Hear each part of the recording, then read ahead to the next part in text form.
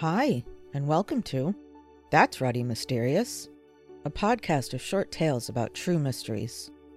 What happened to the Flannan Isles Lightkeepers? Who was responsible for the Gardner Museum heist? I'm not going to solve those mysteries, but they'll be interesting to learn about. I'm your host, Kelly with an I. Transcripts for all episodes can be found at that'sruddymysterious.wordpress.com. No apostrophe and no exclamation point. Today's tale is about Harry Houdini's mirror handcuffs. Harry Houdini once said, "It's not the trick, it's the magician." As one of the most famous escape artists and magicians to ever live, he would have known. In 1904, he put on quite the show. Harry Houdini was born Eric Weiss in Hungary on March 24, 1874. He changed his name to Harry Houdini because he was inspired in his work by French conjurer John Eugene Robert Houdini. He died at age 52 on October 31, 1926. Houdini wore many hats. He was a magician, escapologist, stunt performer, spiritualist skeptic, spiritualist investigator, film producer, and actor.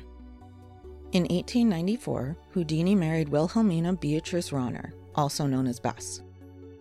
She was also a performer and became his stage assistant. In 1904, Harry began issuing a challenge to his audiences. He dared any audience member to bring him a set of handcuffs from which he would escape. In March of 1904, the Daily Illustrated Mirror newspaper met his challenge. The newspaper had had a special set of handcuffs produced, which were said to be completely unpickable. In fact, it was declared by the paper that no mortal could pick them. The handcuffs took 5 years to manufacture. The newspaper commissioned them from a Birmingham blacksmith, and there was only one key. The handcuffs had one long lock at the bottom with 2 loops on top, which were molded together. The handcuffs were built using a Brahma lock, which is very complex and has many tumblers. The key to the lock was 6 inches long. Houdini accepted the challenge, and it was scheduled for March 17th, St. Patrick's Day. On the day of the challenge, 4,000 people showed up to witness the escape. In the audience were 100 journalists. The representative from the Daily Illustrated Mirror, Frank Parker, presented the handcuffs to the crowd to show that they were real. Houdini was locked into them and said, "Ladies and gentlemen, I am now locked up in a handcuff that has taken a British mechanic 5 years to make. I do not know whether I am going to get out of it or not, but I can assure you that I am going to do my best." Houdini then went behind a curtain, which he called the ghost house, to begin his escape. 22 minutes later, Houdini stuck his head out from behind the curtain to cheers from the crowd. They thought he'd escaped. However, he was just trying to get a better look at the handcuffs. 35 minutes after entering the ghost house, Houdini again stuck his head out, again to cheers from the audience. He declared that his knees hurt.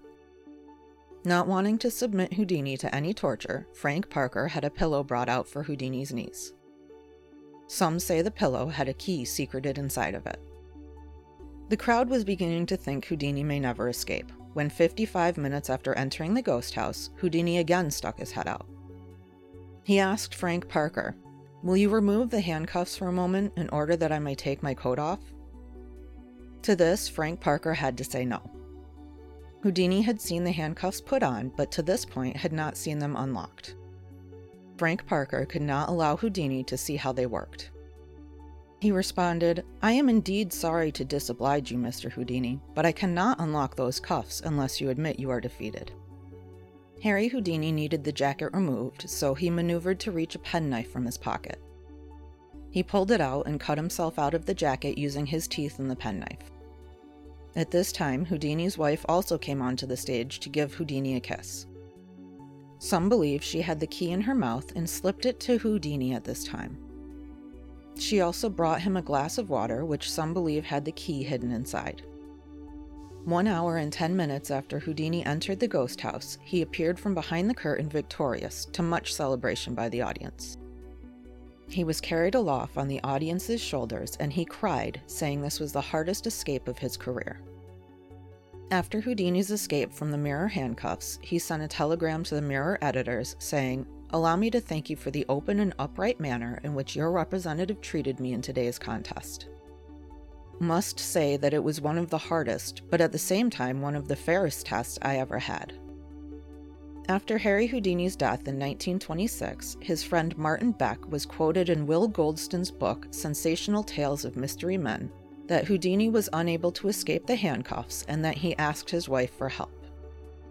Goldston asserts that Bess begged Frank Parker for help and that she then slipped Houdini the key to the handcuffs in the water that she brought him.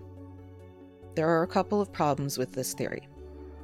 First, the key was 6 inches long, too long to be concealed in a glass of water. Second, Frank Parker showed no intentions of helping Houdini escape. Why would he have allowed Houdini's wife to help him? Goldston also offers no proof of his claim. Many people claim that Harry Houdini received some help to escape from the Mirror handcuffs. Some say Houdini's wife slipped him the key, while others claim it was Frank Parker who gave Houdini the key and the pillow that Parker gave Houdini for his knees. Some people think that Harry Houdini set the whole thing up. Houdini was seen visiting the editor of the Daily Illustrated Mirror at the editor's home, and they believe that Houdini set the whole thing up with the editor at this time. They believe he commissioned the handcuffs on his own. Some evidence today suggests that Harry Houdini set the whole thing up and that it was all for show.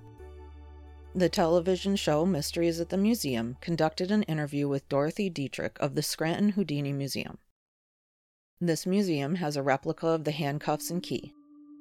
She says there is evidence that Houdini commissioned the handcuffs on his own. Ian McCall made a replica of the Mirror handcuffs. They are currently housed at the Houdini Museum of New York. Roger Dreyer, who works at that museum, says he bought a duplicate key for the handcuffs. This suggests that maybe there were originally 2 keys made, not just one. However, David Copperfield tried the duplicate key and said it didn't work to unlock the handcuffs. Before Houdini's death in 1926, he told his wife that he would come back with a message for her, so she began yearly seances. They continue to this day. Harry Houdini spent much of his life trying to disprove spiritualists, so I'm not sure he would approve.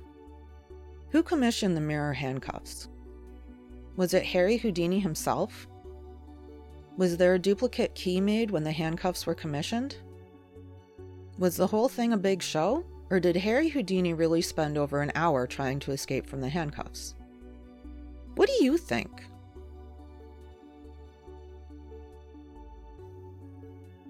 If you're listening on Spotify, scroll down and let me know what you think.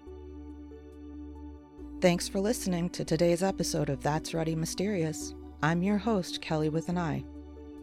If you enjoyed this episode, leave a review and follow That's Ready Mysterious to be updated about new episodes. Tune in next Tuesday for another thought-provoking tale.